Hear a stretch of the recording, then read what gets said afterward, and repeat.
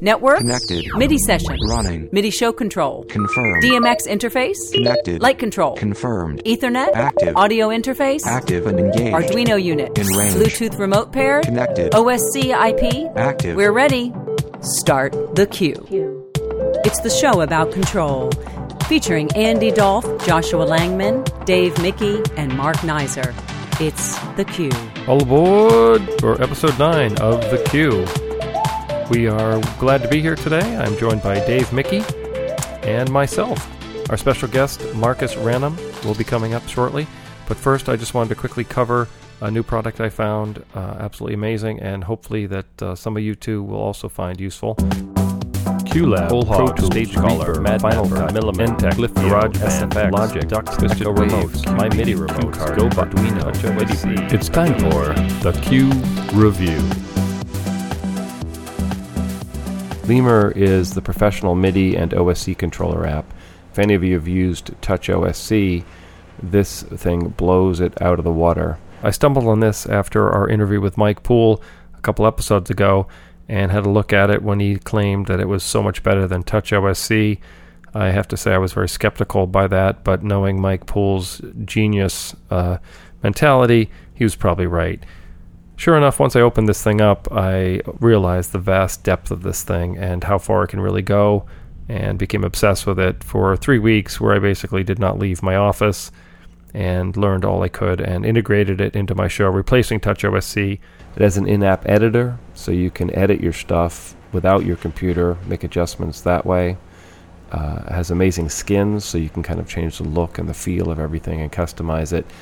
Touch OSC has a very limited color choice. In Lemur, you have unlimited colors options and some skins that just give you completely different looks with each thing that you're building. Also has a very powerful user library where other performers and programmers have loaded stuff that they've built that you can download and share and manipulate and change yourself to customize it for your needs. It was a little overwhelming, really, initially trying to do some of the coding because it has its own scripting language as well. But there are some really good tutorials to get you started there, and you do get tech support via email, although it takes a little while to get a response from some of that. It also runs on the Android platform. Some of the objects that are included with Lemur include Canvas. Canvas lets you use polygons, waveforms, circular objects, and almost any shape you can imagine to build and create your own custom interfaces. It also has containers that lets you put different pieces in a container that can then be moved around and controlled independently of other stuff on your screen. Great way to help organize and keep things, looking clean. The custom button options lets you put an icon on different buttons and in an upstate and a downstate as well. Very cool icons. I don't think you can import your own, but they do give quite a few, which lets you not really need to even put a label on something. Just a quick glance at a symbol that once depressed can also change. So if it's a switch, for example, it can switch from one to the other and quickly let you know that it's engaged. They include faders in this. There's lots of options with that as well. A lot of interaction where moving fader here can affect other faders, and the real beauty of this program is the scripting language that lets you have different buttons and faders and things talking with each other and taking information from each other from your computer or via QLab or whatever interface you're using there, and back and forth where you can move text, you can have labels change. It's a vast world once you start to get into that. Typically, as with Touch OSC, you have knobs, LEDs, which are nice, give you all kinds of ways of kind of turning things on and off and letting you get a quick glance of where you might be in a project. Menus, lots of cool drop-down menus, not available in Touch OSC.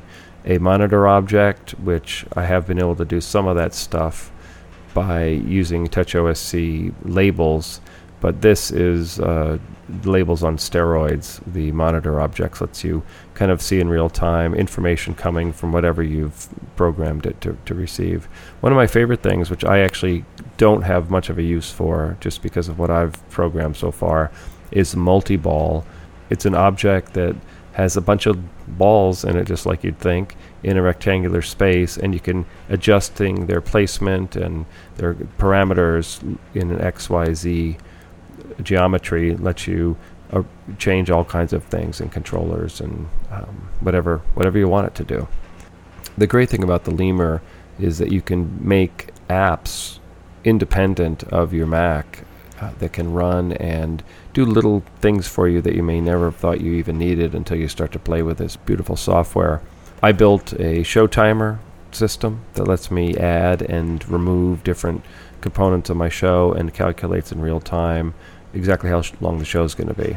It then ends up with a little list that I have just sitting there on my phone that shows me the order of the show that I'm going to do, and you can move and change all that stuff as well. I would totally encourage everyone to check out Lemur. It is available again on the iTunes App Store. It is an amazing program, and I'm going to use it every day. I sure do enjoy it.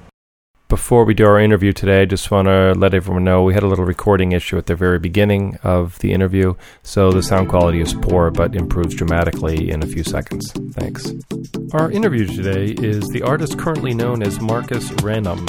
He is the Chief Security Officer at Tenable, the world's leading vulnerability management and networking monitoring company. He is recognized as an early innovator in firewall technology and the implementer of the first commercial firewall product. Since the late 1980s, he has designed a number of groundbreaking security products, including the DECSeal, the TIS Firewall Toolkit, the Gauntlet Firewall, and the NFR's Network Flight Recorder intrusion detection system. He wrote us a scathing email covering our UDP and TCP protocols from last episode, and we thought we'd get him on to talk to him and see what he really thinks, which has not been a problem to get out of him. Marcus, welcome to theCUBE. So tell us a little bit about yourself, Marcus. What do you do? How did you get caught up in this cobweb of insanity? Well, I'm a Unix systems administrator from way back, and I was always interested in distributed systems. And back in the early days when computers started getting up on the internet and corporations started hooking up, I implemented the first commercially successful firewall product, and then kind of got stuck into computer security, and I've been stuck there ever since. But I just like playing with stuff. What was the firewall product? The DECSeal, which was basically it was a bunch of ideas that I took from all over the place and kind of fused them together and cleaned them up and beat them into an integrated package. It was kind of fun. Yeah. And is it you're still in security then? Yeah, I still am. I'm the chief security officer of a company called Tenable, which produces vulnerability scanner and vulnerability management monitoring solutions, kind of soup to nuts network analysis stuff. So I work there, and then I also have a little bit of leeway to occasionally take on side jobs, which usually means I do incident response type stuff, or occasionally I do design kinds of things for corporate clients, Yeah. So I assumed you worked with Al Gore then when you guys were developing the internet. Is that well, pretty accurate? if you want to talk about that, I stole Al Gore's mouse pad. I do want to hear that story, please. Please share it with us. Well, so when the Clinton administration decided that they wanted to put the White House on the internet, I was working for a company called Trusted Information Systems. I had started there, I think, 3 weeks before, and DARPA called the CEO of TIS, which was a defense contractor, DARPA research organization, and said, "Do you have anybody there who knows how to do anything with firewalls?"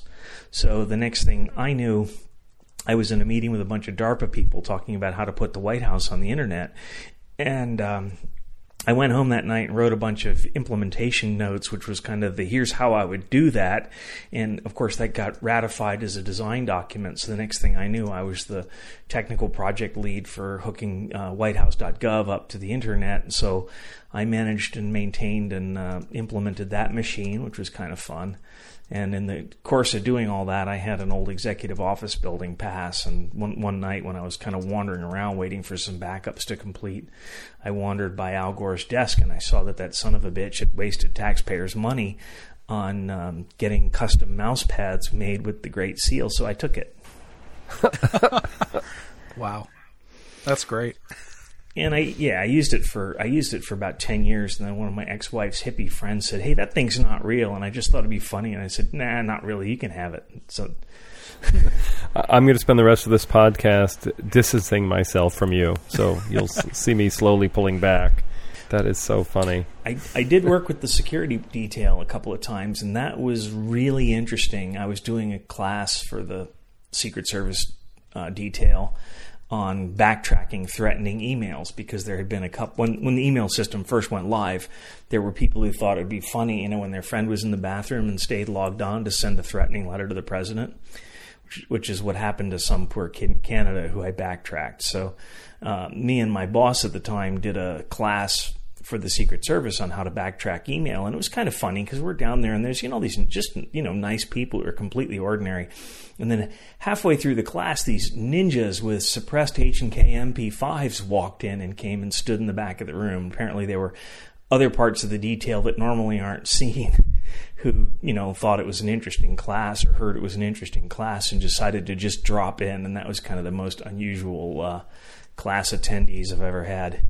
How do you backtrack? So you can tell really ultimately who sent something? Is that through IP stuff or? Well, the internet was a lot smaller in those days. Right. I mean, right. Orders of magnitude smaller. But what you would usually do is you would look at the headers of the messages, and at the point where the message comes into a system that's under your control, you can begin to trust the log data. So you're usually going to have the IP address of the machine that delivered the message to your machine. And then you can look and see, there are certain fingerprints you can look to see if it looks like the message has fake headers or if they're real headers. And if they're real headers, then you just call the administrator of that machine and you say, could you search through your system logs and see, whether message ID such and such originated on your box? And they do that, and then they've got the time and you've got the time, and that synchronizes in the correct order. And then you see what users were logged in and what they were doing at that time. That's terrifying. Oh, yeah. Well, and the capabilities that they've got, the stuff you've heard about the data center that the NSA has got out in Utah, it's that times 1,000, but it's automated also. And, I always feel a little sick to my stomach when I hear the discussions about, the metadata, is this a problem or it's not a problem? Most Americans have absolutely no idea how completely horribly fucked we are. They're watching everything, aren't they? Not only are they, they're collecting everything. When they say that they're looking at the metadata, what they've done is they've redefined look to mean that a human eyeball sees it. So they're collecting everything, and it's being looked at by algorithms that pull things to analysts' attention, and that's where the looking happens.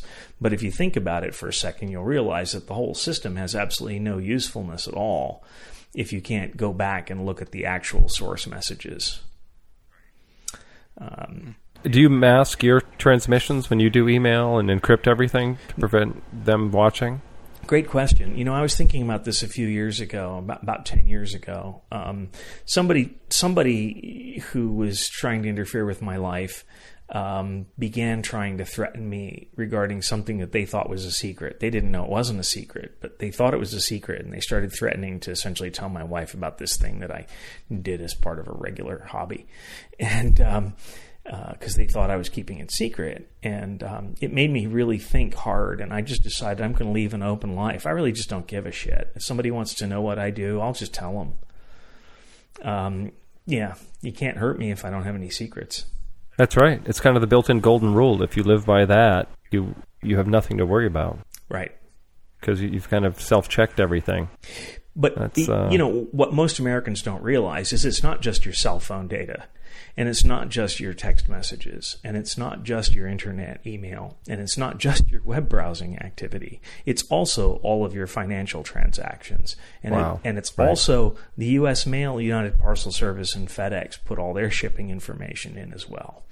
So right. When they see that you go to cheaperthandirt.com with an SSL connection and you spend $250 and you get a box via FedEx ground that's labeled ORMD, they know you bought ammunition.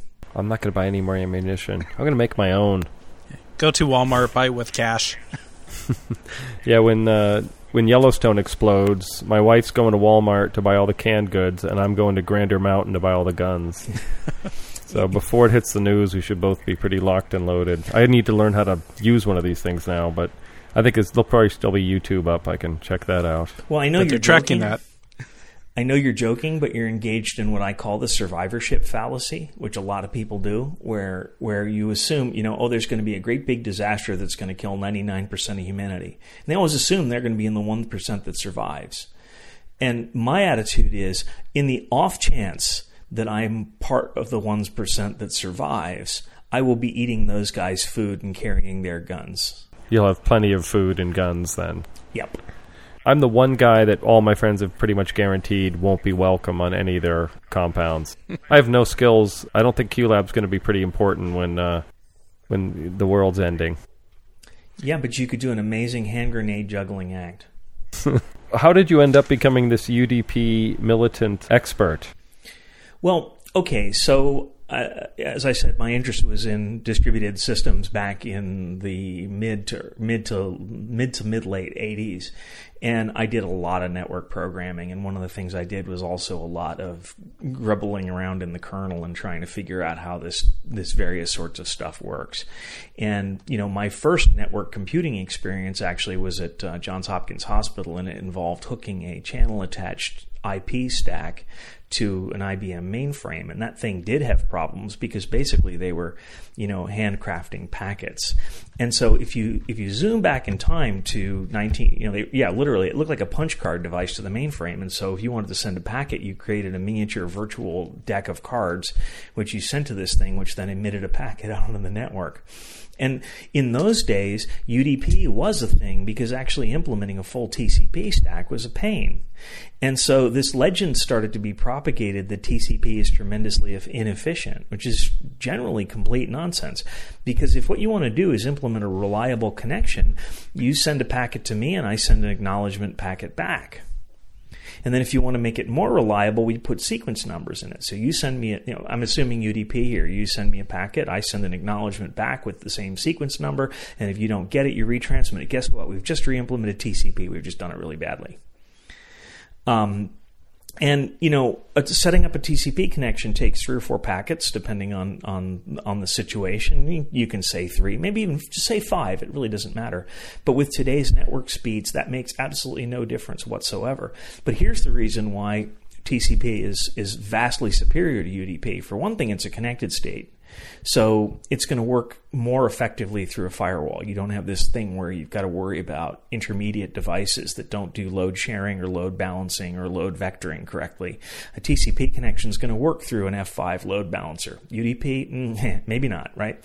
You got to worry about that. Why is that? Why won't it work through there? Because it's looking for a reply? Well, it depends on how the load balancer is configured. But basically, what the load balancers and stuff like load balancers and firewalls and all these devices are doing is they're imposing state on this stateless connection. It's not really a connection. They're imposing state on this stateless traffic to make it look like a connection, which means that inside the firewall, even though your UDP connection's not really doing connection-y stuff, I shouldn't use the word UDP connection. Your UDP traffic isn't really doing a connection. The firewall has to maintain a state table entry, yada, yada, yada, yada. But here's where it gets to be a problem. When your firewalls, your routers, your intermediate switches, load balancers, anything, if they ever start to experience packet congestion, they usually have 2 queues, or they have queues that are flagged, whether it's UDP or TCP. And because of the way the protocol specifies it, you just throw away the UDP packets first. So if you're using UDP, you're guaranteeing that your data is not only, you don't get an acknowledgement, but you're guaranteeing that your data is the first stuff up against the wall when things start getting shot.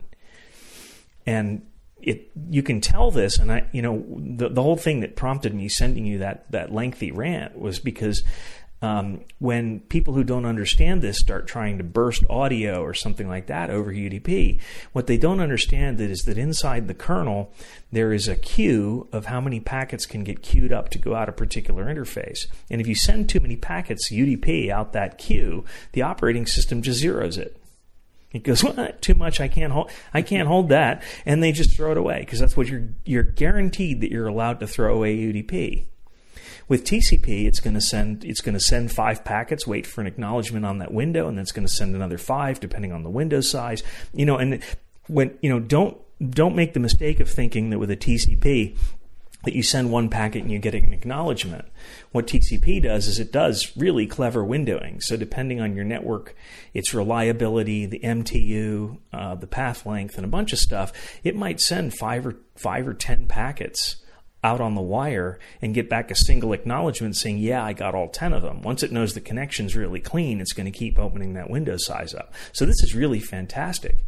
But for someone who's doing process control, and this is the thing that just makes my head explode, for process control, you actually have a notion of whether your endpoint device has stopped responding because the TCP does a keep alive implicit in it. You can also turn on keep alive options, so it'll do a keep alive every 5 seconds. I mean, wouldn't you like to know if your Bluetooth device had suddenly stopped talking to its base station? Yes. Well, yeah, it's because, Bluetooth, it's the same nonsense as UDP. It's one of these stateless things. And it makes sense if you're a shitty coder and you don't have enough stick-to-itiveness to implement an IP stack, with full TCP and windowing and all that kind of stuff. But nowadays, there's no excuse for that because you can get a really good, there's 3 or 4 really good free TCP stacks floating around, and, they come on a Raspberry Pi or a USB stick or whatever. So, not using TCP is just crazy. And UDP doesn't require that kind of extra layer of technology? Yeah, well, I mean, UDP, basically, if you want to implement, what you need to do is have something that receives packets. You need to do ARP, and then you need to receive packets. And then if you're just doing UDP, you just look at the packet header and go, okay, it's a UDP packet. And then you crack it and send it to whatever application is listening on that port. So you can implement a UDP stack in, I wouldn't say a couple pages of code, but maybe a couple dozen pages of code. And a TCP stack, it's hard work, and getting it right is a lot more difficult. But the point is, nobody has to do that anymore. I've got 6 of those Lifix programmable bulbs in my house, and they're running web servers inside them. And it's running some flavor of Linux of some sort or another. It's got a full-blown TCP stack, and and that's really nice. I mean, you can tell if your endpoint device has stopped responding. I'm one of those shitty programmers. I use a lot of libraries from someone else. So my question, this is what I use UDP for. I use it to send out MIDI commands out to just broadcast it to multiple computers. So I say, MIDI show control go, and I just spit it out, and I wait for another one of my other computers to receive it. So would TCP be able to do the same thing, where I would be able to send, with the right programming, of course, a MIDI show control out and then have multiple computers receive it without adding anything extra to their computers?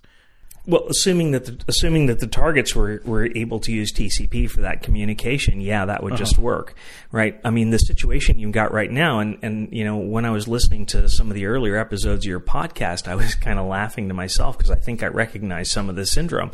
Let's say you've got 25 of those devices. And let's say that the computer that you're running is something that doesn't actually have a very long output queue on the network interface driver, on the physical driver for the network interface. Let's say that network interface can handle 24 packets. So it's going to work great until you try to broadcast 25 UDP packets in one great big burst, and then you lose one of them. Right. And then, the audio engineer is in hell trying to figure out why this is suddenly not working. With TCP, what you do is you just, use a socket, you create a file descriptor, you connect a socket to the remote port, which causes that three-way handshake to happen. And then you just write on that file descriptor, and when the write completes through the kernel, you know that the endpoint got it and acknowledged it. How nice is that? And if it doesn't complete, the endpoint died. And what you can do is you can do those as synchronous writes. You can do them as asynchronous writes. It takes maybe a half a page more programming. But, the big problem is that these endpoint devices, MIDI was also designed by the same people who don't build stateful connections. Right. The whole web is built on this idea of let's not do stateful connections, and you can see all the horrible problems we've got with preserving login state and shopping cart state across web stuff. It's because the whole web was basically coded by people who were really, really sloppy and lazy. Why would people still continue to use UDP then? Is it just the laziness and not understanding that urban legend kind of thing? That's right. It's inertia. And it's also, unfortunately, now it's kind of embedded inside of standardized protocols. I mean, I am actually not a MIDI guy, but I'm willing to bet that because MIDI was designed by audio engineers who are slightly less smart than network engineers, then I'm guessing that MIDI, you send a command and then stuff either happens or it doesn't, right? You don't actually get any acknowledgement that the endpoint received the command or that it's alive at all. Right. We see a blinking light at the device or not. But MIDI was originally designed network free. So you had a MIDI device that actually sent a 5-pin cable, but it only uses 3 pins, to another MIDI device, and was originally designed for musical instruments. So you hit a key on a keyboard and then it produces a sound on the computer. And then in 84, they decided to use it for show control. So you could hit a key or send a command out and control a different device.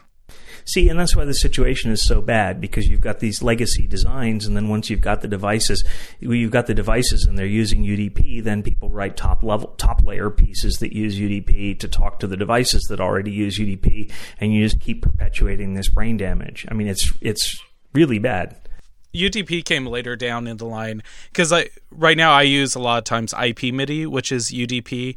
It takes a MIDI message. It's a driver on the computer that takes a MIDI message, converts it, sends it over UDP to another computer, receives it, and then converts it back to MIDI, and then plays it on QLab or whatever MIDI device you're using. And that's where I really got involved with UDP, working through IP MIDI, trying to make this work.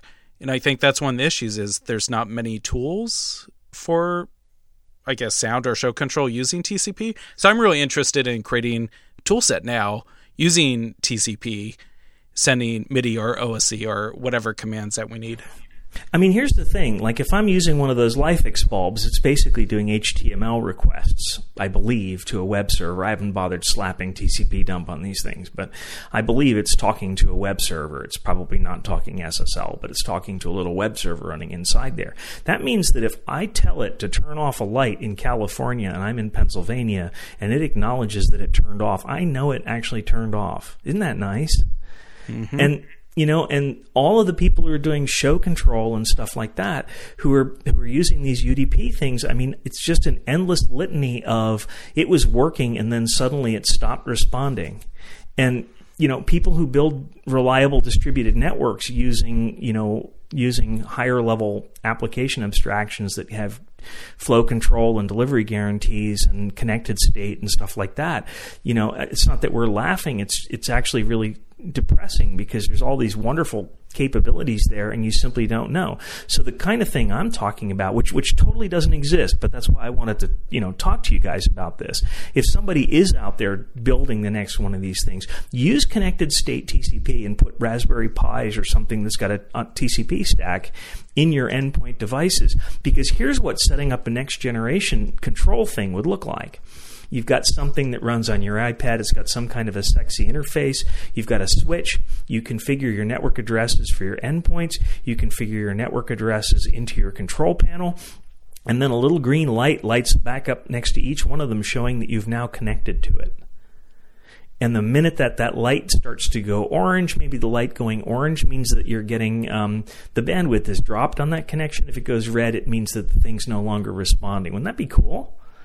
I think one of the biggest issues, because I control my whole house from my iPhone, the lights, sound, everything, there's too much of a delay where I could never do that in a show condition, where I need hitting a go to be less than a breath latency,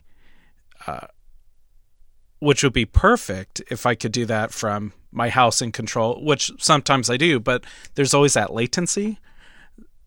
So I don't know about trying to figure out how to make it work without latency within show control and still have that response back. I think a lot of those latencies are, first off, you've got, remarkably inefficient code running on the iPhone, which is sending the stuff. So there's latency just in the stacks of code in the iPhone. Apple, I don't want to break it to anybody, but Apple doesn't write the most beautiful code. The interfaces are pretty. I mean, the underlying stuff is okay. It's actually, a lot of it is Unix, but I mean, there's a lot of layers of glop between the interface and the Unix. And then on the receiving side, you've got the same problem. You've got this little Raspberry Pi or whatever it is inside your light, and it's running a web server, which is probably not particularly beautiful code either. And there you're not dealing with a really, really fast processor. But I mean, the crazy thing with these UDP-based apps where you're just sort of spraying data out and expecting it to work on the other end, the only thing that makes that work at all is that switches and local bandwidth has just gotten so amazingly good that you can basically risk that you can spray all this data and that it's actually going to get there because the switches are that fast. Not to be an idiot, but is OSC using TCP or UDP, or doesn't apply in that case? Or is it a totally different protocol? What is OSC? Open Sound Control. It came out of Berkeley. But, the big problem is if you've got devices that are using UDP, it's probably using UDP. I mean, but the thing is that sooner or later, somebody's got to break away from using these really, really archaic networking techniques. I mean, you're talking stuff that's from the early 70s. So it was OSC, Open Sound Control Research at CNMAT at UC Berkeley Center for New Music and Audio Technology. So it probably doesn't use any of that stuff. I believe it uses TCP because I've been trying to work around it and it doesn't work with UDP directly. I see. So there's no switch from one to the other.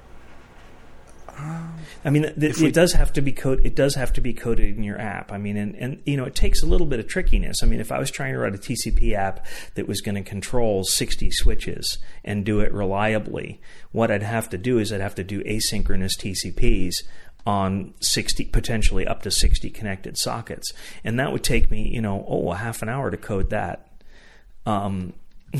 But then I would know that all 60 of those devices were actually talking to me and responding, and I could send them null probes, and I could actually measure the available bandwidth between them. I mean, again, these are the kinds of things you just cannot do.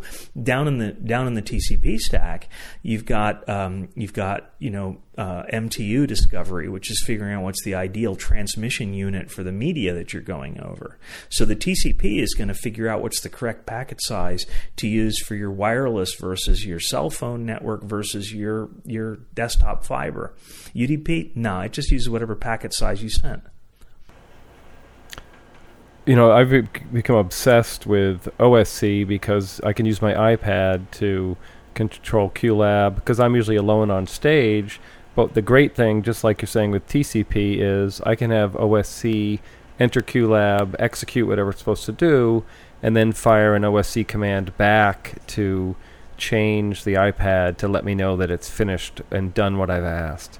And so I kind of have a visual component or a tone or anything just to say, I've done what you've asked, that's all ready to go. Because I never have the luxury of looking at a computer screen or anything like that. All mine all has to be sort of, audio or a quick visual glance at an iPad or something to kind of get that feedback, and it is comforting. OSC can run either TCP or UDP.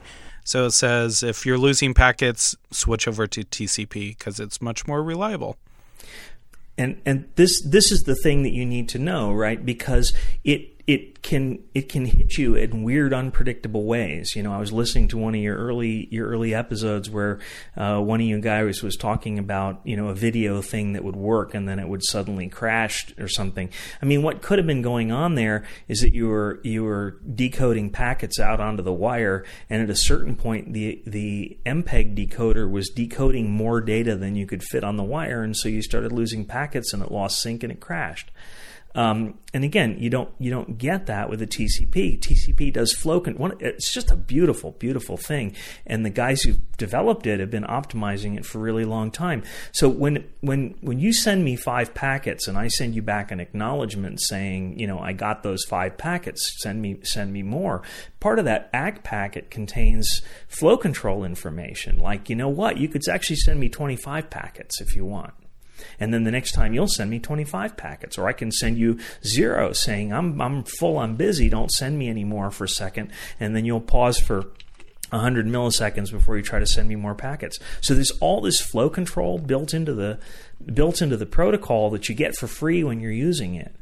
So it's just something to think about if you're ever dealing with low bandwidth connections. This is going to sound very counterintuitive, but if you're dealing with low bandwidth connections, if you can go over TCP to a device that's close to your endpoints, then you can do UDP to your endpoints over a local switched network or a local wireless.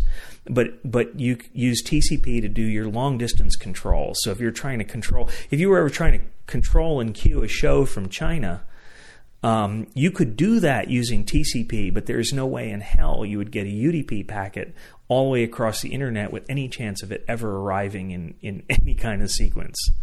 Yeah, I only use UDP within a closed system, never going outside of our house. I want to come over and see your house. Yeah, come over. Awesome. Come play. All right, I'll be there in 10 minutes. Okay. You're based in Pennsylvania, is that right, Marcus? Yeah, I live on a compound up in the middle of no place in north central Pennsylvania. Okay, and do you have your bunker ready and everything?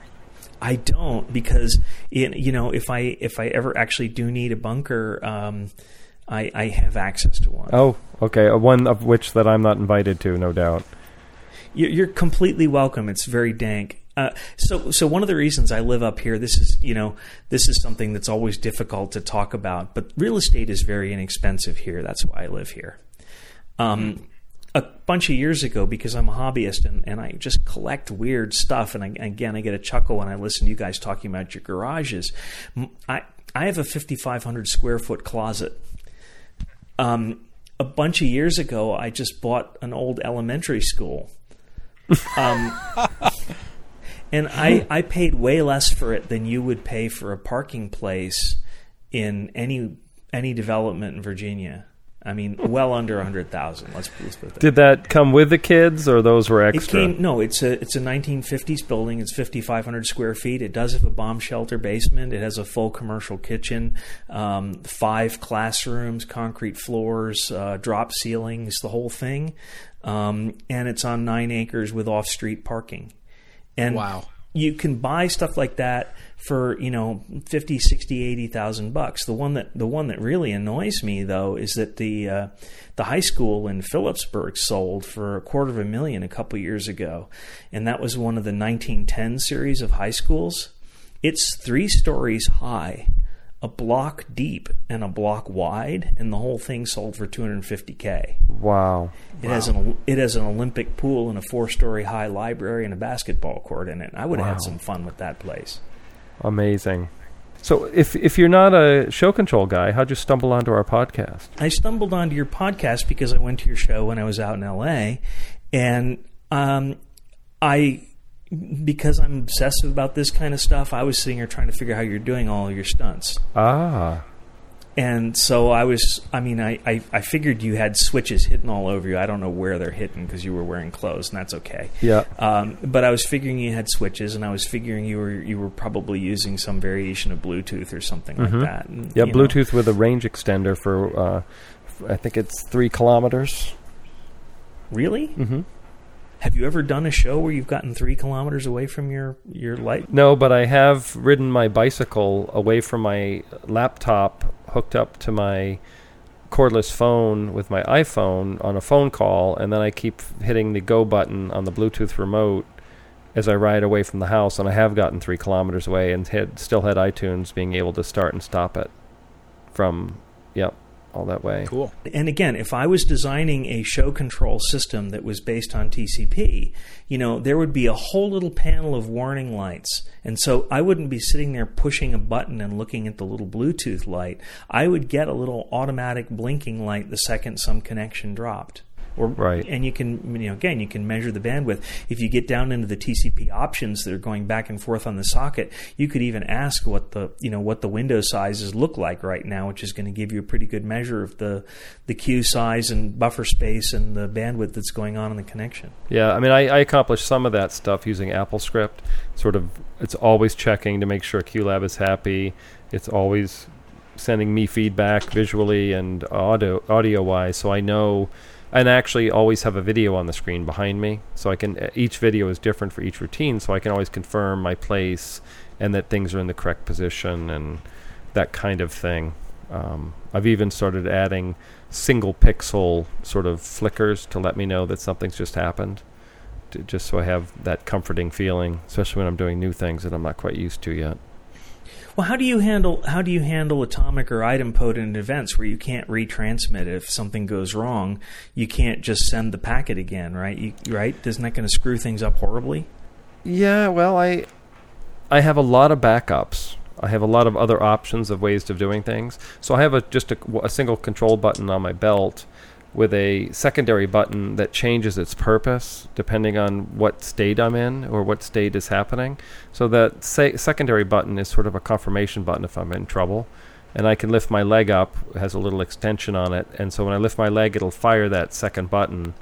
And sort of I can look and it'll confirm if I am having an issue.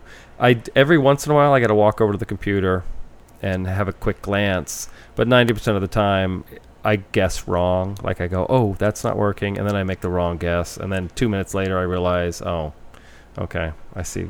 It's too late then. See, this is why I'm issuing my plea to the people who design these systems to use reliable communications, because you actually could have your queuing console send a message that you could red flag as something that you want an acknowledgement from the endpoint device that it did in fact fire the cannon, or that it has made the cannon safe, so it's okay for you to stick your head in it.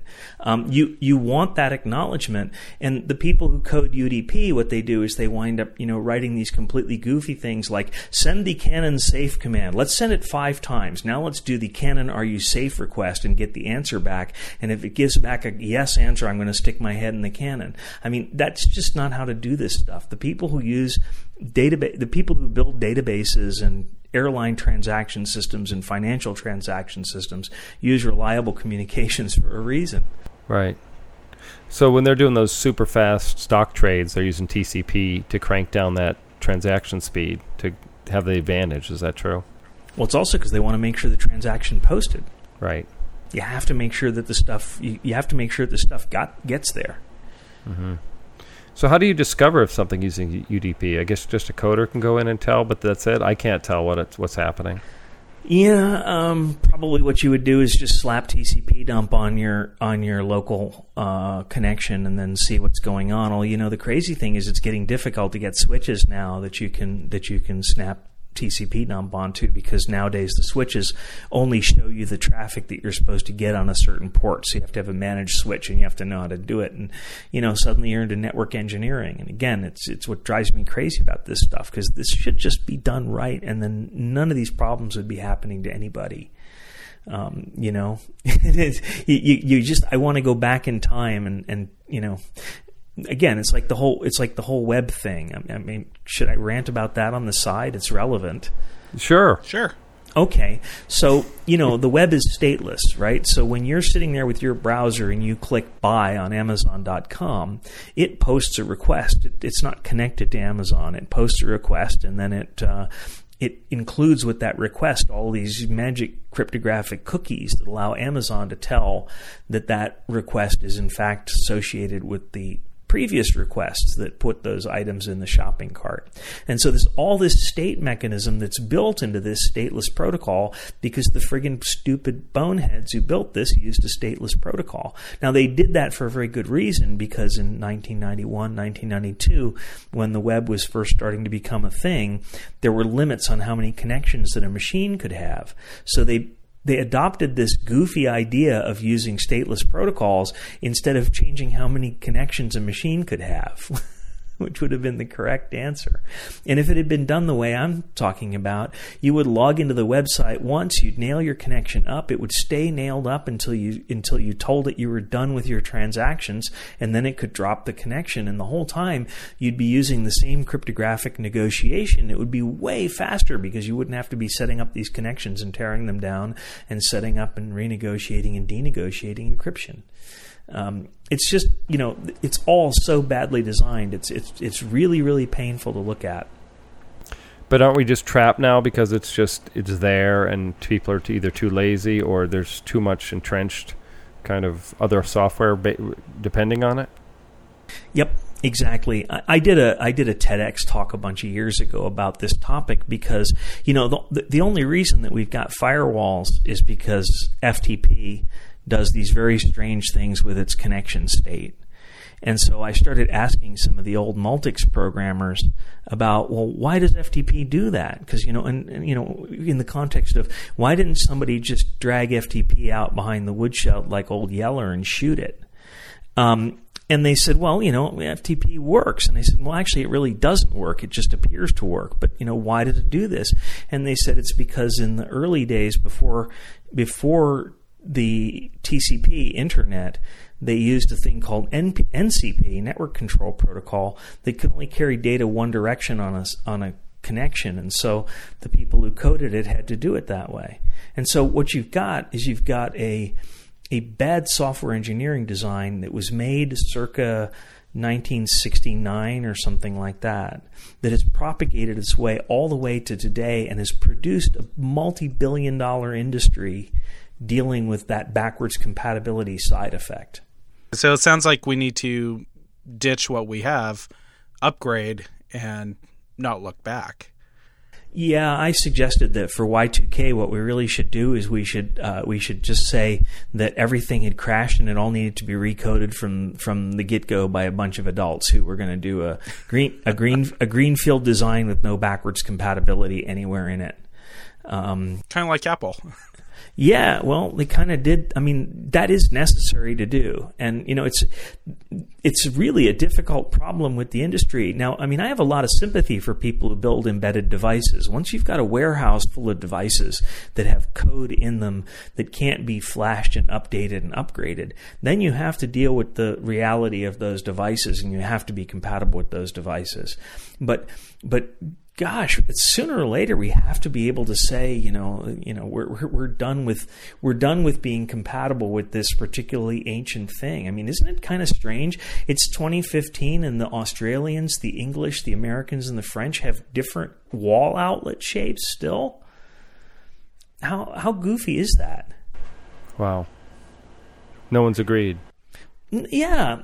And there's even countries that drive on opposite sides of the roads, and all the cars are put together differently. I mean, I'm not saying one or the other is right, but for goodness sake, think about how much waste of effort is going on because of these kinds of compatibility things. So, because back to my point about if the internet was designed so that websites all operated in connected state, then the programmers who were programming web apps wouldn't have to write any code to preserve state.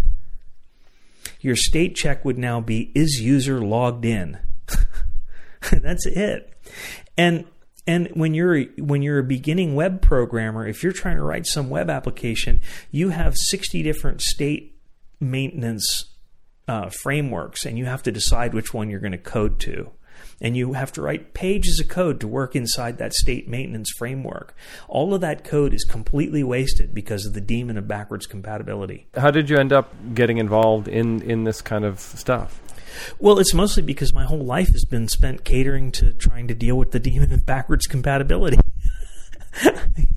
I mean, it's a vicious circle. Yeah. Well, the firewall that I coded, I mean, I had to support the first firewall. This was 89, I guess it was, but I had to support FTP, Telnet, RLogin, Usenet News, and DNS. Those were the only protocols I had to support. That was pretty much all that was running on the internet in those days, and it was all easy going up until I got to FTP, and I spent a week sitting there looking at this and going, who came up with this?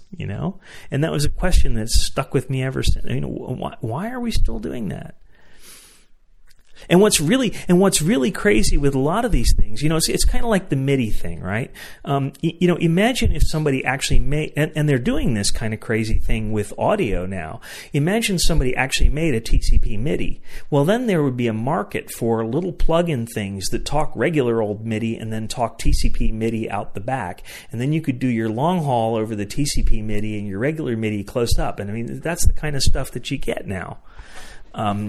Because who's going to throw away a perfectly good MIDI device? Do we know if QLab runs UDP? Yeah, we could send the ASCII OSC over UDP. The backbone of it is running off of the OSC, and then Chris added in the UDP ASCII, so we could just send in any text message over it. So it's running both. And is TCP part of that too?